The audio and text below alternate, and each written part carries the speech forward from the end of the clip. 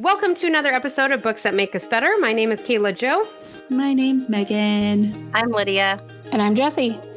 And if you're ready to hear about Matthew McConaughey manhandling an alligator, you've come to the right place. We've waited this whole time. We've made it. Naked, and also naked Matthew McConaughey. We're here. Playing bongos, the infamous naked bongos. I had not heard about this. What? Me neither. Until I read it. I'm not really proud of the amount of pop culture garbage that lives in my brain.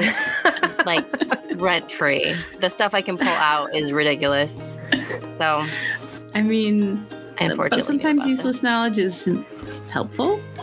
Yes, it can be. But when it blocks out things that you should probably remember, Hey, you useless knowledge, get out of there. I need some space. It's ridiculous.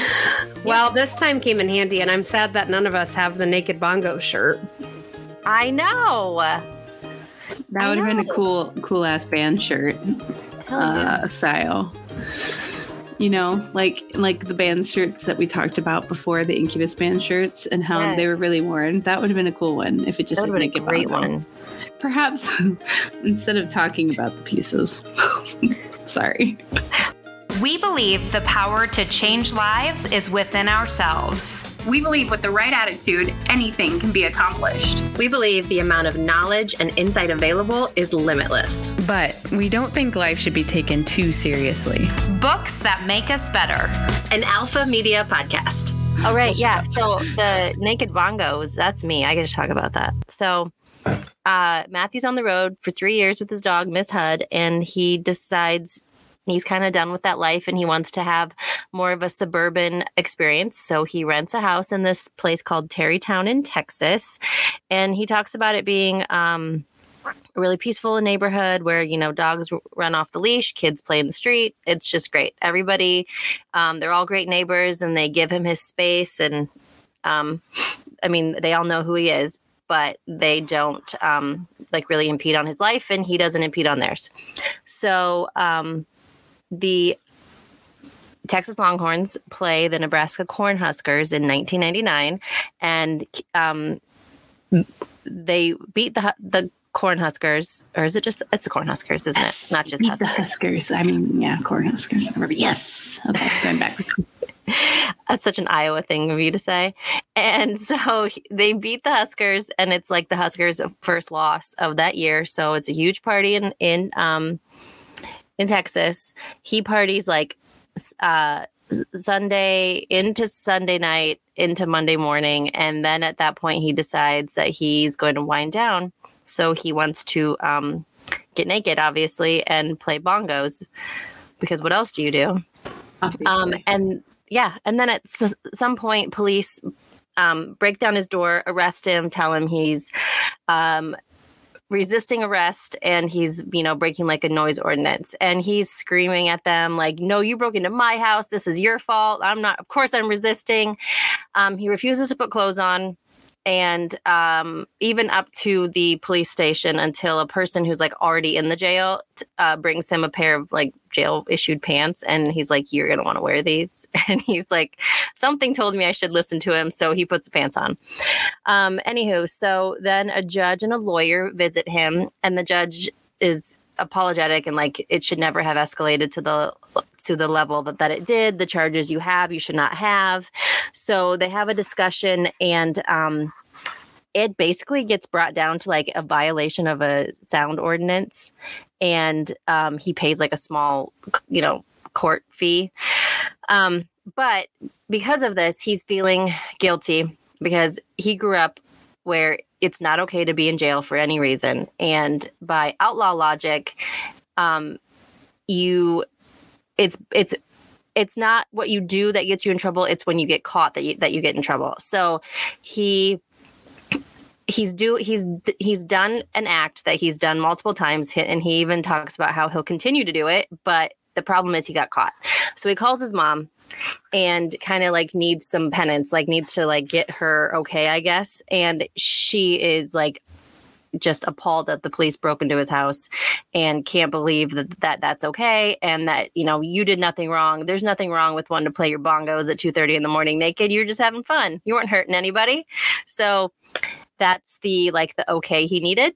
and he can face the world because at this point, paparazzi and the press have learned about what's happened, and it's like all over the news.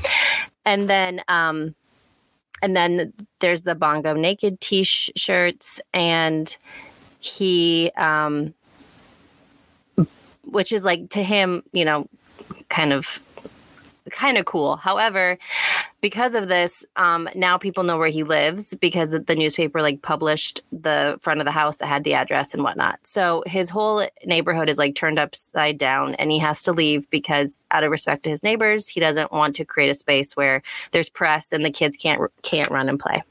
So anywho, we move on to January of 2000. There's an actor strike looming. He's played in probably a handful of other movies like Contact and Amistad, Ed TV, but none of them have brought the box office money that people would assume would come after playing in A Time to Kill and kind of like becoming this huge actor. So he's lost some of his heat, as the industry calls it. And he's losing his hair, which, thank God he fixed that. But anyways, some men I'm cracking up over here. We're all muted, but I think we all agree on the hair front. Yeah. I mean, but although I did see the picture of him with like his shaved head, and I was like, I'm okay with that. I like, mean, you could go that way too. Yeah, it's not bad, but like when you have like a really good head of hair, it's sad that you lose it. Like he's got good hair. Yeah. So it would be unfortunate for it to be gone. But does he have good hair? Is that his hair? Oh, Jesse. Well, I mean, he talked about it. He uses like that minoxidil or whatever, right? Like Regenix. He kind of alluded to 2 years of that, and suddenly his hair is back. I don't. But maybe it's his butt hair. It could have been a hair transplant. Thank you. Yeah, they take that from your butt. Did you know that? No, they don't. They do. Okay, look it up. For men? Yeah, they take it from your butt, and they put those follicles up here. Men are never short on butt hair. Ew. This took a turn.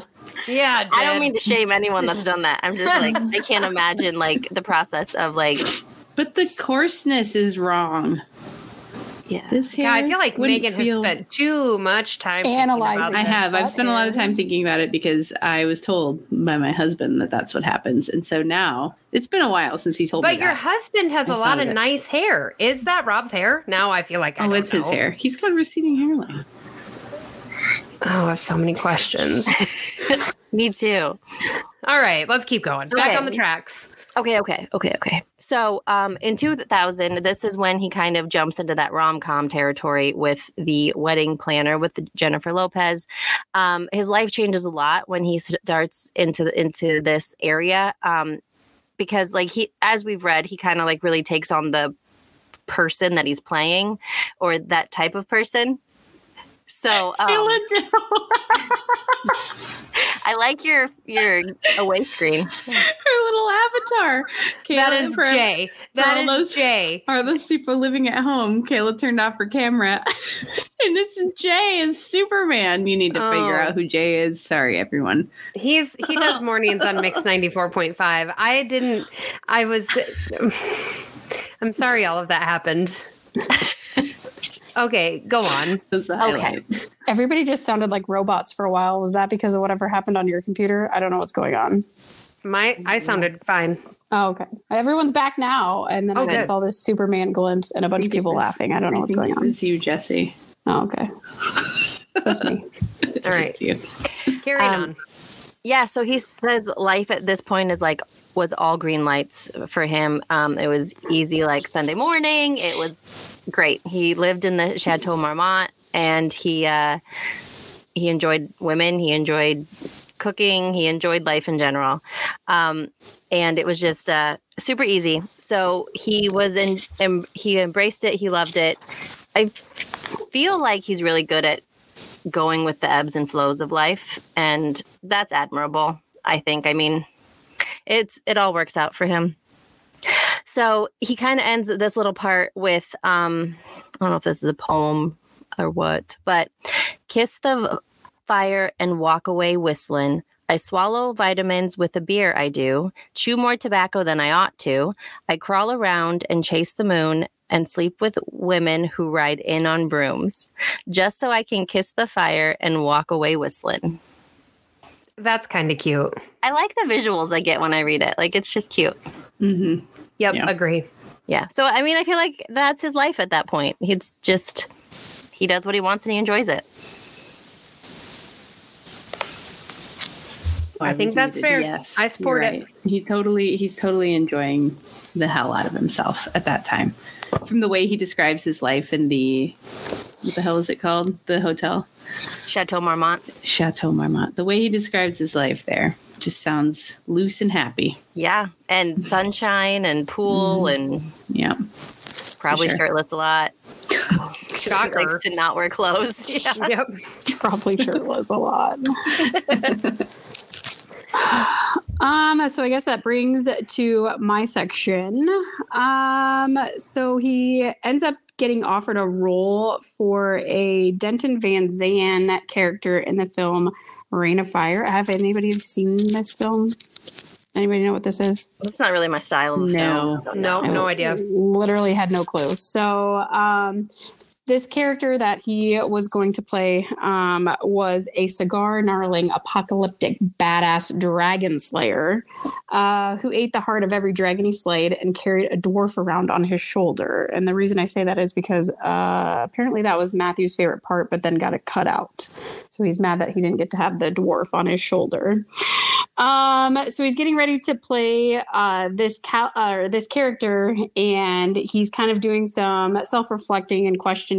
He had just spent the last kind of 18 months enjoying booze and women and gluttony, and is kind of, I guess, searching for maybe more or meaning, or again, just questioning his own existence, and then kind of starting to question the existence of God. And he just kind of touches on the reasoning behind it, and then wanting to know, like, I need to own what's in my hands, or I need to own that it was my hands on the steering wheel. So he's like trying to, again, come up with this reason behind life and what he's put here to do, I guess. I don't know if anybody got anything else from that. It was just kind of a blip in that section. No, I picked up the no, same go ahead. thing. No, Yeah. I picked up the same thing.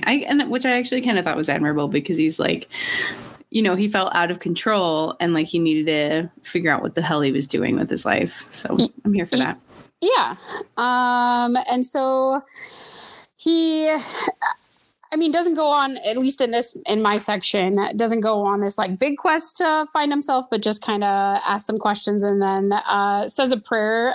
If you are there, God, I hope you appreciate a man who won't retreat from the sweat it takes to gain self-determination. And I hope you will reward a man who has decided to quit hiding behind the fatal blind belief that it is all in your hands. So he just kind of goes with this mantra.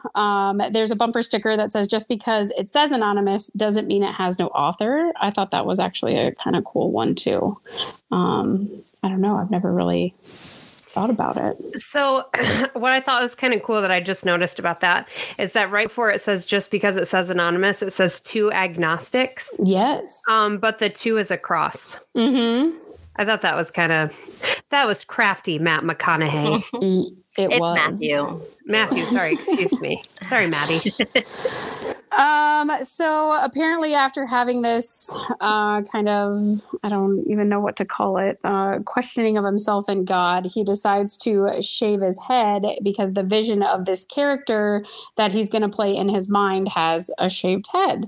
And also the fact that he was kind of maybe more or less looking for a fight with the Hollywood, I think, producer of the movie at the time. So he just decided to go for it. He was losing his hair anyway. So what was he going to really be out?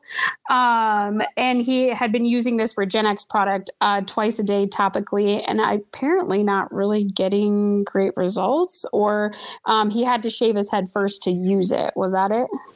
I think he had to shave his head first to use it, right? Like that, yeah. Yeah, had to shave his head first because supposedly it would grow in thicker when it grew back in. So maybe it is his real hair. I apologize, Matthew McConaughey. I just don't really think, given the visual you put in the book, that what's on top of your head all came back with Regenix. I mean, if we're like going on basing it on past things that he's written, a lot of it seems bullshitty. So yeah, it's a legitimate thought that it might not be his hair. It's fine. Sure. So he shaves his head, and all of a sudden he gets a phone call because there was some pictures out that the paparazzi had taken and put in People magazine, and he gets a phone call from a top studio executive, which he left nameless, who was part of Reign of Fire, and gets basically accosted with these questions in relationship to his newly shaven head, and did he actually do it? And I refuse to believe that you would do that. And Matthew just keeps saying, yeah, I shaved my head. And the guy hung up on him. So Matthew's probably just thinking that this is probably the end of this character, but it ends up being okay. He gets himself together. He got invited to a Hollywood industry party. He buys the best looking Gucci suit that matches his eyes, and he tans his bald head by the pool and shows up, being Matthew McConaughey, and people noticed. And the Hollywood exec who had kind of hung up on him and then left him this note saying that, he was going to have bad karma, kind of had to eat his words. And so he called it a green light. I just have to say about the head tanning, my thought was like, if I shaved my head and then spent 4 consecutive days by the pool trying to tan it, I would have a fucking red head, not a nicely tanned head. No, and like I tan nicely. Yes. Oh, okay. Sorry. I'm like always I just need to tell you what I was thinking. I feel like that's like the best part of the podcast. I love when I was thinking about it today. I'm like, we do a lot of like synopsis of the book, but we don't like talk about it enough. I think like I'm glad that people, that we interject with little pieces. Yeah. I'm trying to think. He had kind of a come to with understanding Hollywood too in this section about that you really can't take anything personal. That really like the joke is that to get the joke is nothing's personal. So whether it's unreturned phone calls or I love yous, you might get picked up in a limo and taken home in a cab. It's nothing personal. It's just business. And I kind of wonder how that I think a lot of things in life sometimes can be just business and not personal, but we take them personal. I have something to say about this. Yes. So there, okay, I'm sorry to bring this up again. I have spent 6 hours in a car the last 2 days, so I watched some TikTok. And so you know how every once in a while you stumble upon those TikToks that it's like, well, here's this really great thing that my therapist told me. What was similar to that, except for this guy is like a Buddhist dude and I'm kind of into him. Not that way. Anyway, I'm into the things that he says. And he was talking about how we all have these narratives in our brain that are formed by the experiences we go through, which gives us perspective, but how the story we create is not necessarily the story. Yeah. And so like if someone doesn't call us back, we think like, well, we're not important to them. But just because that's our story doesn't mean that it's the story. No. And so I think we end up, I say we, but I just mean generally, taking a lot of things personally that really have nothing to do with us. Yeah. I've definitely changed some of my, I don't want to say habits, but like when I'm telling someone how I feel about a situation, I've started to preface with the story I'm telling myself is that this is going on, like when I don't know, because then sometimes I realize that like, yeah, I'm telling myself this story. That doesn't mean it's actually happening.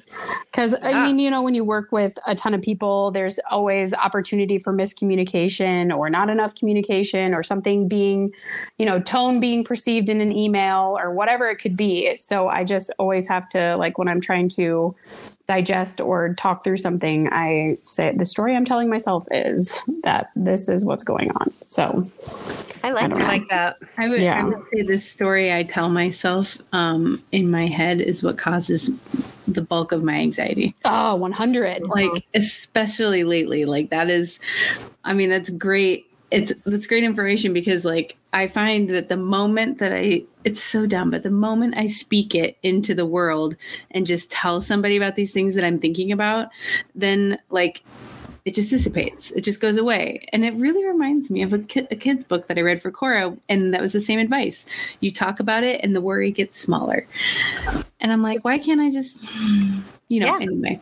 But Live it's so life true. like Like it's a kid's book. we build all these things up in our head and it's not that big. Making mountains out of molehills, as my mother would say. I struggle, like, what I worry about, or where my anxiety goes, I worry about, what if I shared this fear with somebody and that was never something they worried about until I told them that was my fear, and now it's their fear too? And so then Contagious fear. You have fears about giving other people, like, you have anxiety about anxiety. That's you're taking a huge amount of responsibility. Oh, yeah. Totally. For somebody else's, how they react. But, like, what if nobody else worried about that until I voiced it, and then they're like, "Holy shit, Lydia, yeah!" And then I feel like you're doing them a favor. What? You're doing I said, I feel like you're doing them a favor. They weren't worrying about it, and they needed to. And now they need to, and now they know. Listen, Lydia, all you're responsible for is you and those sweet ass glasses on your face. Those are very cute on you. Thank you. So you don't worry about anything else. I love the spin factor there. That was amazing. Well, I meant it. I was looking at those. Those are very cute. They are very Thank you. We digress a little bit. a lot. Way better. a lot of it. They're way better than this. I don't know. I need to put I have to turn my camera off when I'm recording. Don't take it away yet, Kayla. No, put it back, Kayla, so Jesse can see it. Okay, hold on. Because I have to turn my camera off when I'm talking. Otherwise, sometimes I get kicked off. Okay, I'm here still, guys. That is Superman. Why is Superman? That's Jay. But That's Jay as Superman. Oh, he has glasses on? No. What? No, it's Jay from the radio. He like. Oh, you mean like at least you don't? Okay, I was confused again. Sorry, I didn't. I get it now. I'm back. You got it. I am gonna put that screenshot on our people need Facebook to see it. page. Yeah, you have to. People drop. Yeah. Okay, so the Hollywood exec that told him he wasn't going to have, the job and that there was going to be bad karma associated with this head shaving turned out to be wrong. Ended up calling him that following Monday after the party and saying, I love it. This looks going to be awesome. You look original. You look handsome. And so that was a green light. So then Matthew starts getting ready for this role of this Dragon Slayer. And he had 2 months to prepare and train. And so he takes himself to his brother's ranch in West Texas and decides to come up with this just asinine idea of how to prepare to be a dragon slayer. And so again, I know I've kind of not been okay with some of these stories because I just don't know how believable they are. But anyway, he says that he made a plan that he was going to execute in mid-July during 100+ degree weather in Texas. And it had the following steps. First, he was going to take a double shot of tequila every morning at sunrise before he got out of bed. Don't know why that's related to dragon slaying, but apparently there's something out there that I don't know. He was going to run 5 miles across the desert daily barefoot, 2.5 miles out and 2.5 miles back. He was going to keep his heart rate below 60 while standing on the edge of the barn's rooftop overlooking a 40-foot drop onto concrete below. And then he was going to run out into the pasture every night and tackle sleeping cows.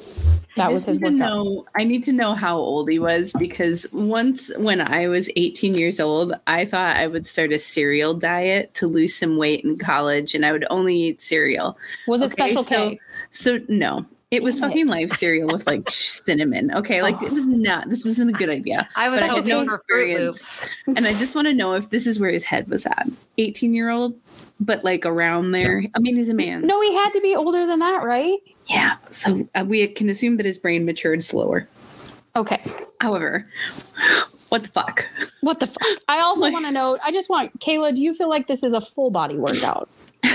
In your professional opinion. Yeah, should we try it? I mean, I can't start with the tequila shots tomorrow. I got to work, but... Okay, well, running 5 miles is really good cardio. But barefoot? Yeah, I mean, I don't know. Don't you guys remember those four-toed? Yeah, I do. Shoes they that were were supposed to be five-toed because people. Oh yeah, 5. 4-toed. I was like, who? I'm sorry. I don't know why I just said. I do not. I have 10 toes. Like I have no idea. No. Prove it. We just learned to think about No, it. it is a whole nother world when you post your feet on the internet. Like you are getting in. You might make. We money. might get some sponsors finally. Yeah. Sponsor the feet pics. Hey, if you want to sponsor this podcast and get pictures of Kayla's feet, now's the time. Why mine? In our Facebook page. See, I feel like this is the stuff people tune in for. I'm glad this is all happening right now. Okay. According to Google, he would have been about 31 years old. 31? Jesus. Yeah. This is like, okay, isn't he starring in a movie called Failure to Launch? Yeah. Like, he's in that. Yep. He's living that movie. Okay. Digression. All sorts. No. Okay. Yeah, so let's just get it off. Let's stop talking about my feet. You brought it back up. I mean, I know. You don't have to be insecure about your feet. I do have 5 toes on each foot. Okay, You Kayla. only have 5 toes. That's fine. You have 5 toes. Okay. Sure. Okay. We believe you. So I know you guys are going to be shocked for those of you that haven't read the book, but apparently this workout regimen did not work. It failed him miserably. And so he does say that there was some good takeaways because he was able to experience a lot of pain, such as any good dragon slayer would. But other than a bunch of oyster-sized blisters on his feet, he was never able to really achieve more than that. Maybe some muscle mass. I don't know. He just says it was a failure. So after his, go ahead. I was saying, well, what are you going to do? I mean, it wouldn't be my way of dragon slaying, but I don't know that I don't even know what I would do. Like, why was this even an idea? personal trainer. I mean, that might be a good start. I think Kayla should post a dragon slaying workout. I am literally terrified to say anything right now. So I feel like you could slay dragons with 5 toes. So you could probably do it with 4 toes. 4 toes. The littlest toe isn't even a toe. Yeah, it's there for balance purely. So after his self-inflicted 60-day dragon slaying boot camp, he made his way over to Ireland to film the movie. He said that Van Zandt was a blast and inhibited a warrior without a country and let's see, I can't remember where I am now. Dang it. You're going to have to edit that out. He was basically really just excited to be Van Zandt because he connected with the character so much, probably because he was really freaking out there, is what all I can really gather from it. He kept the tomahawk from the movie, and he said that it's still behind his desk. And then after wrapping 4 months of filming in the wet and cold Irish winter, he was physically and mentally exhausted and pleased to finally get some rest, which he was resting still in Ireland, I believe in Dublin. And he had one of his infamous dreams that we discussed previously. Was it dry or was it wet? There was some moisture involved. There was some moisture in this dream, and it featured some characters that we have heard about before. So in his dream, he's on the Amazon River. He's wrapped in anacondas and pythons, and he's surrounded by crocodiles and piranhas and a few freshwater sharks. I mean, throw them in for good measure, right?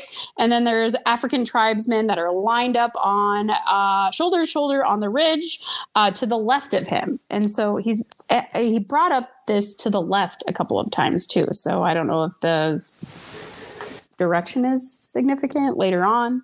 Again, I didn't read to the end of the book yet, so I'm not sure. So he has this dream again, and he just has this very, very dire yearning inside of him to make sense of it, and that he must be being called to do something or to go somewhere, and he's bound and determined to figure out what that is because he's already been to the Amazon. And so he decides that no, the new place that he needs to go is Africa.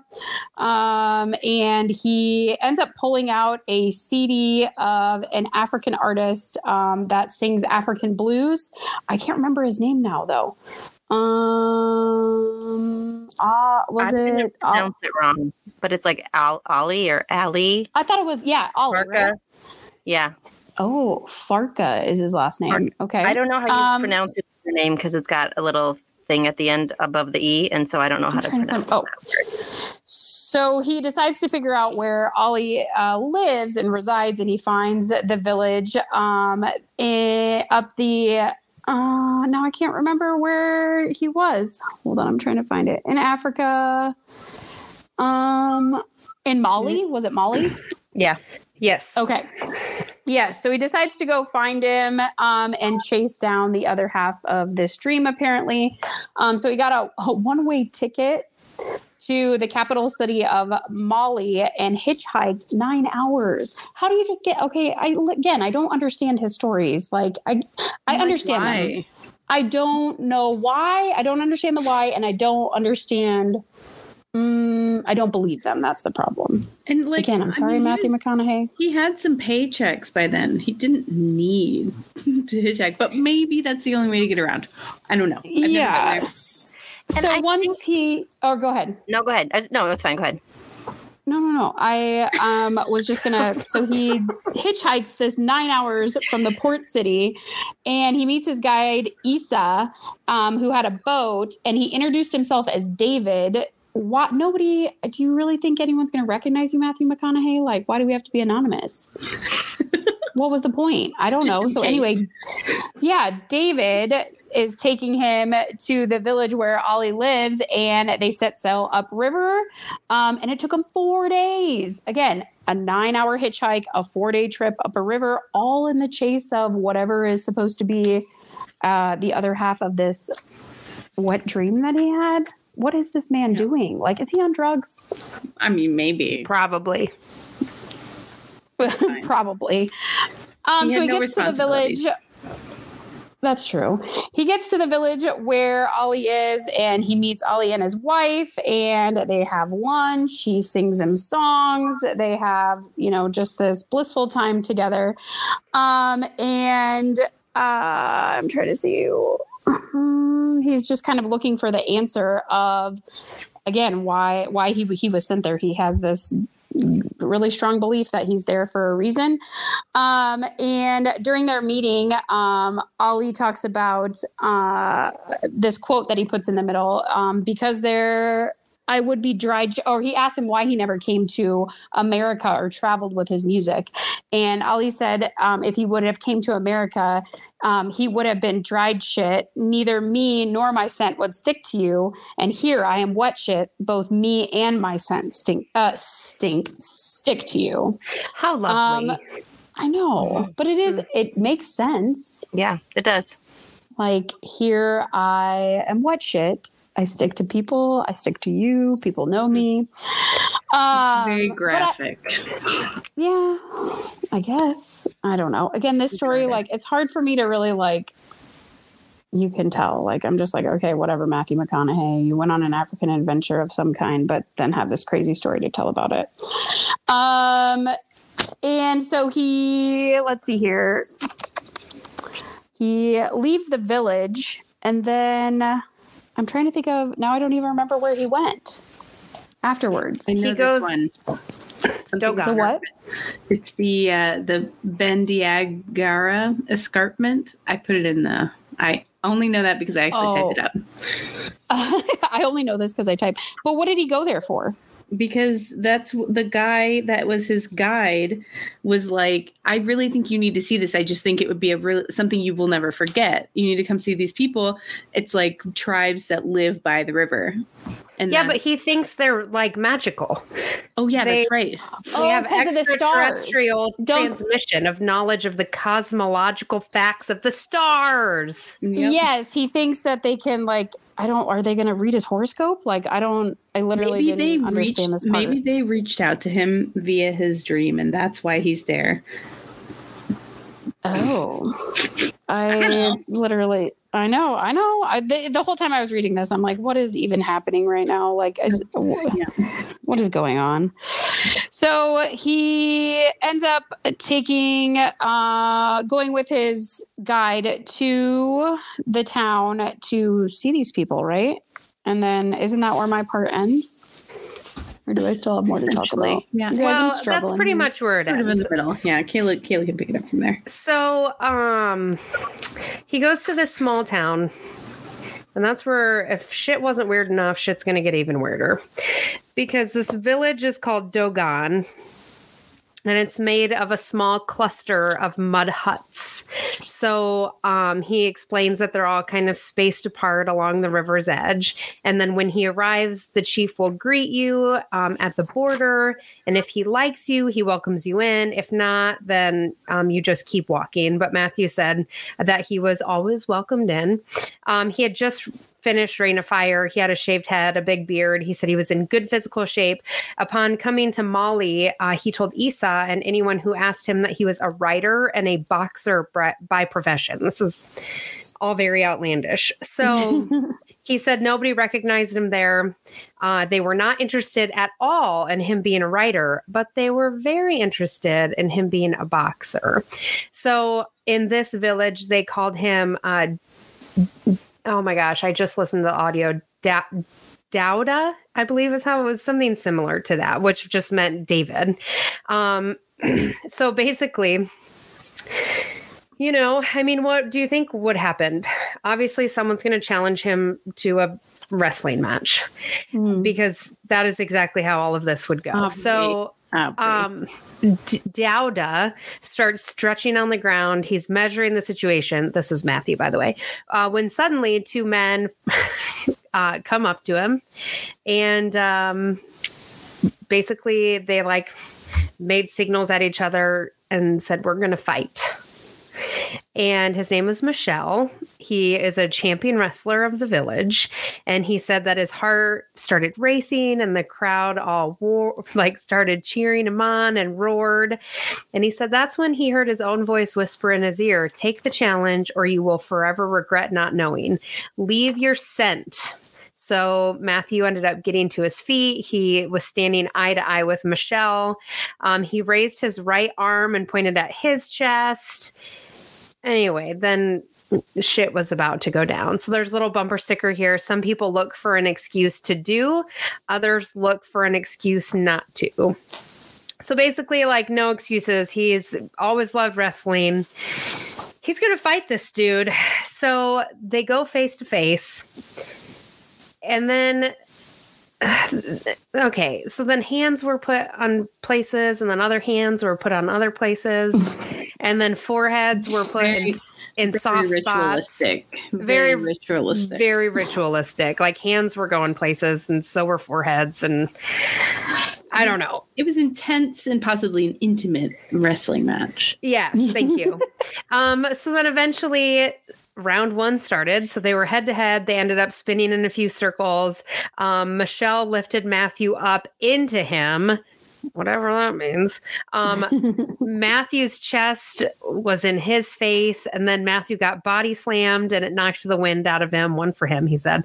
The crowd was super into it. So then Matthew swiveled, and he was trying to get away from his grip. So he whipped his hips. What is happening? Swung his right leg over his head and back under his chin, and then slammed his head backwards into the dirt. For 3 or 4 minutes, they circled and flipped and smashed each other. What's his name again? Matthew. He's dripping with sweat. He's hyperventilating. I think Michelle's doing fine. I don't think Michelle's having any issues with any of this. He's hanging in pretty tight. Matthew's bleeding. Michelle's fine. Michelle's fine. So then back home in Texas, this is round 2. So we're on to round 2. He said he was always known for his strong legs and ass. Okay. Thank you for that. But here in the dirt pit in Africa, opposite of Michelle, he said he was reminded that he was no longer in Texas. So it was more aggressive right out of the gate. Michelle immediately came on the attack, slipped his first takedown, and dove him into the ground face first. So oopsie doopsies. Then he mounted him from behind. What are we talking about? Am I in the right book? So anyway, he put him in the Boston Crab, which was apparently one of his favorite WWF childhood moves. Wow. Anyway, it says it was a stalemate. Michelle won. Like, let's just be real about that. The chief ended up stepping in and called it. We slowly got to our feet. The chief escorted them to the middle of the big dirt pit where they raised both of their hands to the sky in victory. Of course, the crowd was super excited. I guess both of them were sweaty and spent, but only one was a bloody mess, and that was not Michelle. So, that, I think, when does he talk about how, like, it's not about who won, it was about him taking the chance to do it. Yeah. After. And so that's essentially what made him a winner. So not the fact that he won or lost and was a bloody mess. It just was the fact that he had the guts to, jump on in there. Mm-hmm. So then that night he was alone on a straw mattress. Kind of surprised Michelle wasn't with him at that point, judging on how the wrestling match went. But he said he laid on the roof of a mud hut in the Dogon village, and he was staring into the heavens. He counted 29 shooting stars.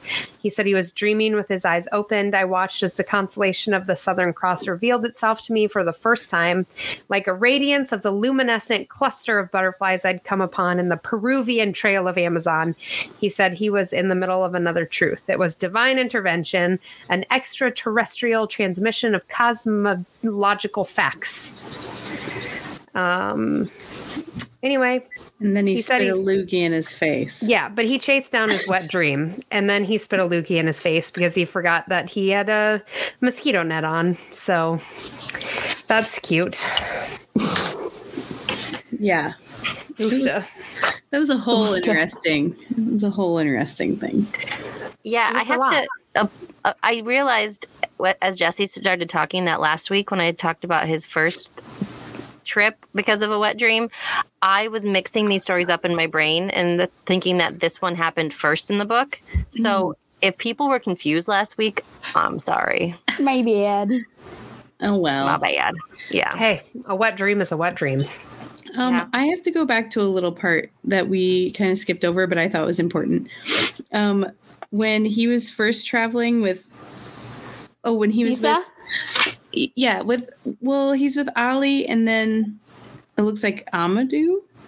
I don't know who that is. I don't remember which part this was. It was like on their way to the Bandiagara. I don't know. So he has, let's see. Yeah, Issa, and then Issa when they has met the two prostitute? friends. Yeah, and then they started talking about it, and they were like seemingly disagreeing, and then like Matthew jumps in and is like, "You're right, this person, like she has so much more to do with his life," and then that guy flips out on him, and the one that he like is like on his side, and he's like, "Hey, it's not about right or wrong; it's about do you understand?" And he was like, "Ooh, I'm sorry." And the guy was like, "Don't be sorry, be different." And I highlighted this part because he's like, he just recited to me a version of what I'd said to myself in Australia when I refused to call the Dooleys mom and pop. A double whammy of African proverbs. They're not trying to win arguments of right or wrong. They're just trying to understand each other. And we skipped right over that, but I thought that was so important. And I was like, gotta go back. No, I remember reading that. Yes, I remember reading that and thinking, "Oh, that's something that like we can like pick a lesson out. Like that's a clear one." And I totally very clear. It only came to me just. have like the worst migraine ever, and I'm just like suffering through it. So I was just trying to like, I just got to get this done. Oh my God. I mean, you know how it is. So I'm just like, I can't keep it all in my mind. My baby hurts. Sorry. It's a lot So- anyway. It's like, and we're obviously not as well versed. I mean, at least I'm not, in like all these African words and the different African names. Like, obviously, it's not going to stick in my head the way like Bob would. Bob. Yeah. I'm like, I know I have all these John stories. Smith. I got to remember every story. And I'm like, I can't think. My head hurts. Okay, well, I can remember No problem. John Smith. I have We can all more do that trouble with together. these other names. Yeah. But teamwork makes the dream work. Hey, Yeah. we got through it. We can all pitch in and help each other. Yeah. Yes. Kayla, do you want that last little bumper sticker? The unbelievable. The justice it deserves? No. Where are you? Oh, all prodigals, one's Pharisee. Nope. All Pharisees, one's prodigal. Nope. I didn't even know what that meant, to be honest. I thought you said Prada like the designer. I was like, you talking about No. Prada? Someone had to explain to me the difference between I think I know what you're the going to say. red shoes and Yes. That was me What? and you. So, Will you tell me it again? Because I Louis- forgot. No. Oh, yeah. because- No. Louis Vuitton. And Louis Vuitton. Oh, and Louis Vuitton. One's, I yes. don't know. But it's I don't not. know. It's Louboutin, right? It's Oh, not yeah. Louis Vuitton. It's Louis Yeah. Vuitton. I can confirm I didn't remember anything you told me. I took this. If you asked me about it right now, no idea. Like I I think don't know the difference. Louboutins are the shoes, right? Yeah, the red bottom. And then Louis Yeah. Vuitton makes like purses. Purses. Yeah. Okay. Ask me that in a week. Or, I don't Ask fucking me that in a week.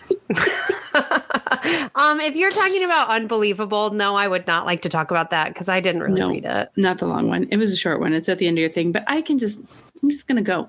I'm just gonna take The it. justice it deserves. Yeah. Do you want that? I would love if you read Okay. that. Oh no, I was gonna skip past it. Oh, skip past it. But if you're No, I want you to read this part. This whole. set you your can- book down. Yeah, that's you in his asshole. handwriting. You can fuck Yeah, right I was off. like, I Fuck can't. right What is, I'm like, what does this even mean? God, Yeah. thank God this isn't my section. I have no idea No, what this is. literally, I did not touch that one. I was like, Okay. that looks like a journal entry. I'm gonna hard pass there. Yeah. Yeah, no, thank you. Okay, I'll read you thingy. The justice it deserves. To appreciate a place fully, a man must know that he can live there. When all his when all his discomforts disappear and he lets himself be owned by the place. He needs to customize and localize himself to the place he visits to the degree that he knows he could dwell there forever. Then and only then is it truly acceptable for him to leave. Wherever you are, give the place the justice it deserves. I could give you snaps for that. Yeah, that's a good one. Truly. Yeah. You know, that's like be respectful. Yep. Wherever you go, don't be a dick. God, Megan, I'm so glad I let you read that. You killed it. Thank you. I stumbled over my words, but you're welcome. We're just going. We're gonna fucking finish. We're gonna do the end of this part. Let's do it. Whatever. So he finishes his African adventure. Wrestling is done. He's moved back to Los Angeles. He's a changed man. He's feeling more clear and practical than he ever had. And he finds another way to mention his wet dream. So he's back into like the real world, and his brother's like, hey, let's do some crazy shit. Let's go golfing at Palm Springs in Palm Springs at the La Quinta Resort.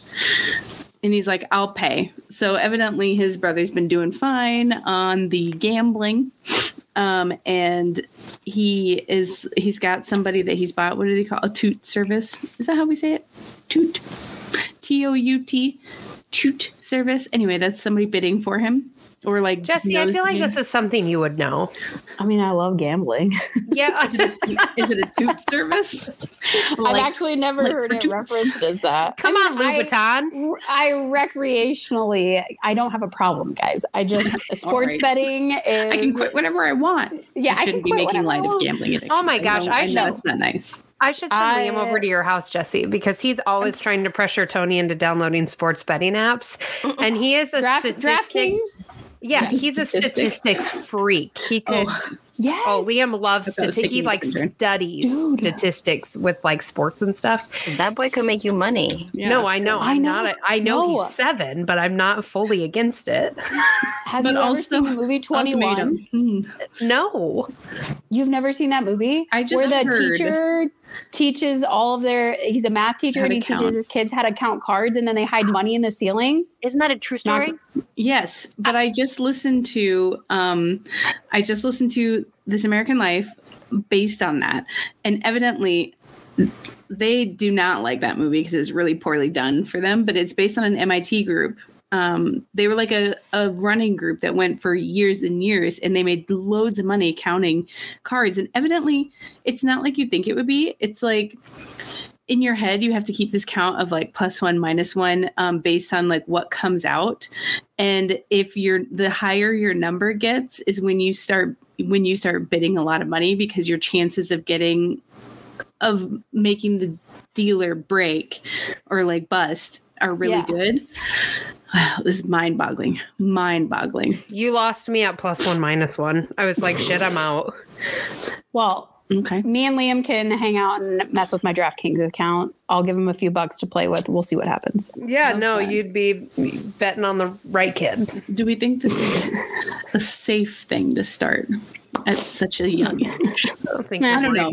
We're not worried about that right now. Jesse's a teacher. I trust her. All right, fine. She's not gotta be dating good. one of her students, so I guess we're No. good here. Yeah, I'm a fan of sports betting. I like a good casino. I love to play blackjack. I like a good casino, like a good wine. I like a good casino. God, you're selling it. I'll definitely be the little lady that hangs out with her friends and plays penny slots. Like I'm into it. So back Sorry. to Pat's gambling. Sorry. Pat's got someone gambling for him who is doing a real good job. So somebody's managing Pat's money. So Pat's like, you, Matthew McConaughey, you movie star, I'm going to take you, brother, to some golfing, and I'm going to pay for it.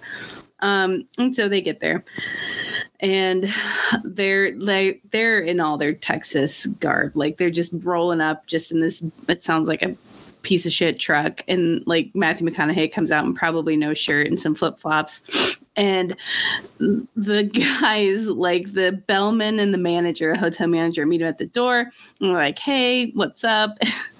Welcome. And then like there's this dog barking in the back. Well, that's Pat's dog. Pat brought his dog. And the manager's like, were you planning on having the dog stay with you?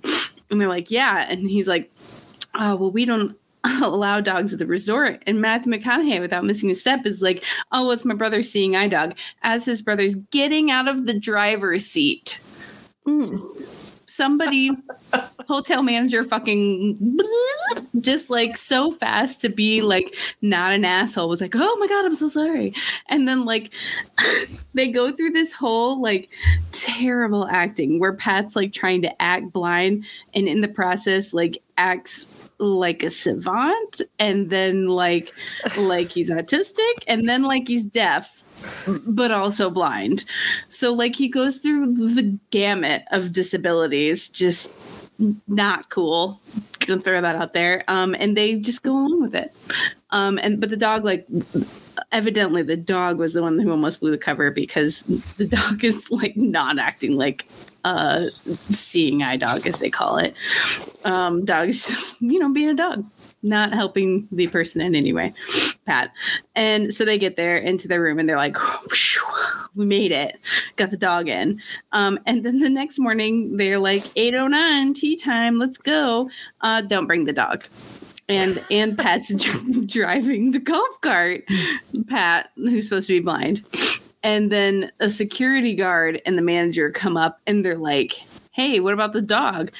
And they're like, Pat looked at him like it was a rhetorical question. He's like, yeah. And they're like, I thought you said he was your seeing eye dog. And Pat goes, oh yeah, I only have night blindness. It's so smart to say that. I was like, I read this and I'm like, Amanda, I'm sitting next to my sister-in-law. You have to hear this. And I just like tell her, like, this is the dumbest shit I've ever heard. Anyway, they fucking got away with it. Mm-hmm. I don't know. So no point to that story. So on we go. So he decides after his time in Mali, he is a different person. He is no longer the Harley leather playboy. He is now a man of the earth. And so he's going to live like it. He's going to live on the beach and he's going to run on the beach. He's going to throw frisbees. He's going to surf. That's what he's going to do. And then he pretty much just lives that life, becomes a rom-com king. He films How to Lose a Guy in 10 Days, Tiptoes, Sahara, Two for the Money, Failure to Launch, his life story, and We Are Marshall. So he's totally fine with it, though. Like, he's embraced this role completely. He says he took the baton from Hugh Grant and ran with it. And, like, as a rom-com fan, facts. Hugh Grant is, like, he's one of my crushes, I would say. And yeah, definitely Matthew McConaughey took that up. Hugh Grant's a cutie. Plus, like, but he's also like, but he's different. I know he's like quirky. Old. No, and he's like that cute dorky. Like, yeah, I like it. I think he's cute. I loved him in Love Actually. That is my all-time favorite movie. That's a great movie. 9 months? No, Love Actually. What did you hear? I know, but no, 9 months. That movie. How could you leave that off? I mean, I don't remember that one, so what? I have to jog my memory. Sorry. 9 months where he like gets is it the waitress that he like sleeps with and gets knocked up, and then they are all of a sudden like together in this forced relationship, and it is, oh my God. I'm gonna have to do a little reminder. I'll do a reminder. I promise. God, and I'm sure I will remember. I'm positive I've watched like all of his movies, but Love Actually I come back to it every year. Every single year. Sorry, I was thirsty. Okay. So he's into big rom-coms. Matthew McConaughey is.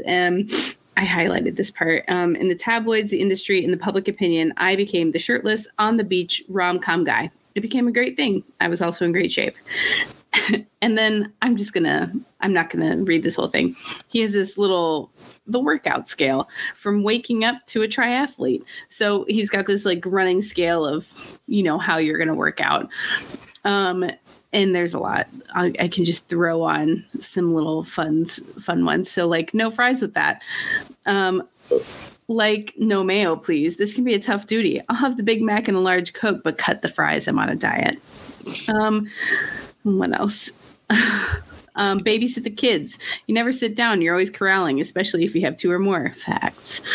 And then he kind of summarizes it with like, this was my jam. I woke up, took a deuce, get a tan, doing yoga at the beach, runner who drank a lot of water and danced all night. So that was his workout plan. But he wasn't bothered by being this rom-com king. He was not bothered by it. Like, everyone kind of was like, oh, this is, he can't do any real acting, la la la. Well, it didn't bother him, but then he started to think like, I'm not really being challenged by my job anymore. And he said, still, I felt like I was posturing instead of behaving, playing a part instead of being more of myself. What started off 15 summers before as a highly personal, creative expression was nourishing my spirit less and less. So he's trying to decide, like, what the hell am I doing here? Is this like a life change? He felt like he was getting more inner growth from traveling than from his career. So I feel like we kind of end this where he's just like at an impasse. He's trying to decide like, what am I going to do? And as the part of this book implies, Turn the Page, it's called Turn the Page. He is just kind of deciding like, am I going to turn the page? Like, what am I going to do differently? So I know this one's kind of long, but I'm going to read it because I liked this one, the Turn the Page bumper sticker.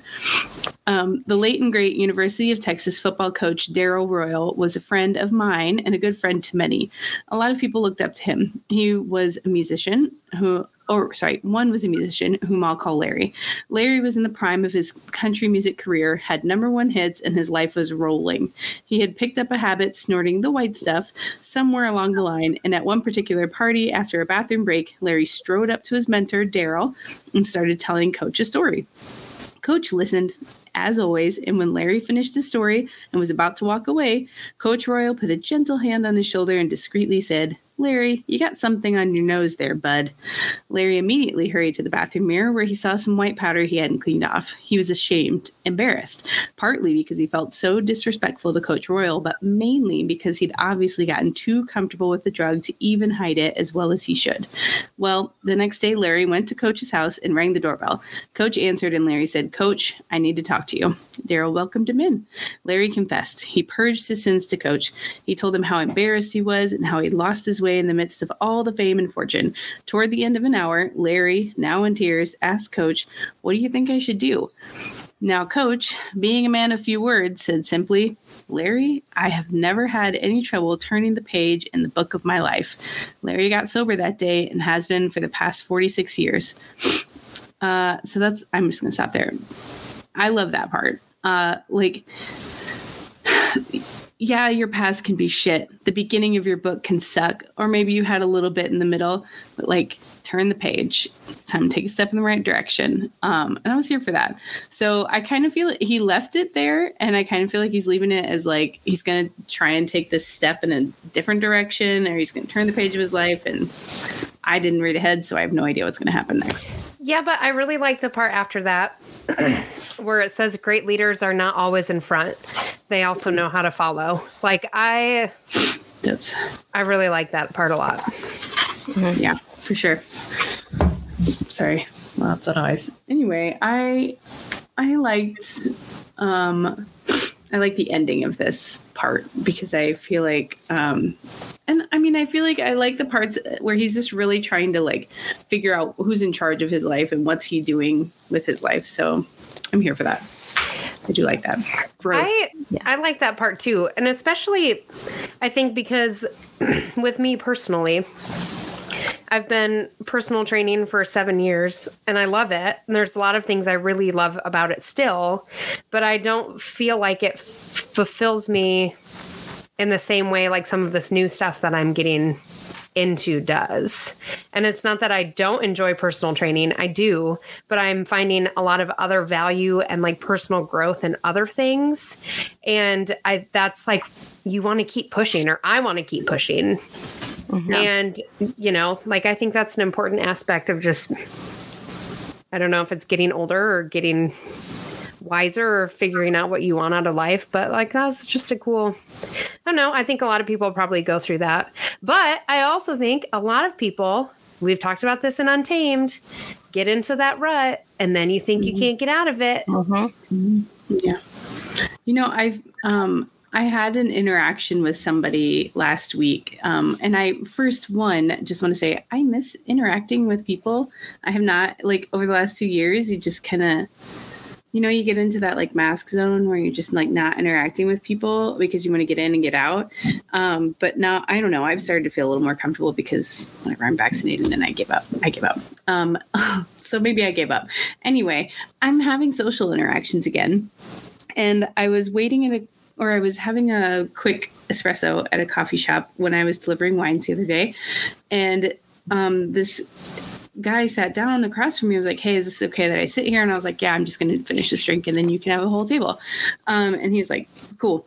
And then commented on the shawl I was wearing, the scarf I was wearing, and was like, "Did you make that?" And I was like, "No, I did not make that. No, it's crochet. I can't get into another hobby." And he's like, "Hey, the Renaissance person is making a comeback. I think you totally could." And I was like, haha, funny. But also, it is making a comeback. People, I feel like that's the rambling millennial. What a cliffhanger. This thing. I was like, oh, she's back. She's back. Oh my gosh. Froze. Oh, sorry. What happened? Where did I pause at? The rambling millennial. Yeah. Oh, yeah. Sorry. So I feel like that's the rambling millennial. That's the thing. You do your one main thing, but you also like this and you like that and you like this little hobby and I'm going to do this too. And you just make it work because all of those things fill your cup. And I think that's okay. Like, I think it's okay to turn the page and find something new. And I think it's all right to have 100 different things that you like to do. But so long as you've got personal growth or you've got satisfaction, like, don't put yourself in that spot where you've pigeonholed yourself into something that you fucking hate. Like, find something you love. And even if your day job is like, it's great, I like it, it's good enough, but you have these other things on the side that really bring you joy, like, do it. Be the Renaissance. Yeah. Sounds like you were getting hit on, though, at the coffee shop. Yeah, it did kind of sound like you were that. No, I'm... that scarf, Megan? I don't... That scarf looks great on you. I didn't. But I do want to... Were you wearing sandals? He was giving off not hetero vibes. Louboutins? No, I was that right, Jesse? Dressed Jesse, like a was hipster. that right? Yes. Louboutins is right. I don't wear fucking heels, so no. Sorry, I was just looking for a chance to say Louboutin. I mean, good job. Taylor just wants to bring it back to feet. Well, I that's what I said. Oh, did you? Sorry. All 8 toes. I just want you guys to enjoy this right now. I support. I love that hair. It's fabulous. I need to go back and say I support. I don't care what your sexual preference is, but I will say that his sexual preference was not giving off I want to date you vibes. It was definitely giving off, I love that scarf. Where can I have it? Can I have it? Can I put it on my body? Could I borrow it? Oh, so he wanted the scarf on his body and not you on his body. Yes.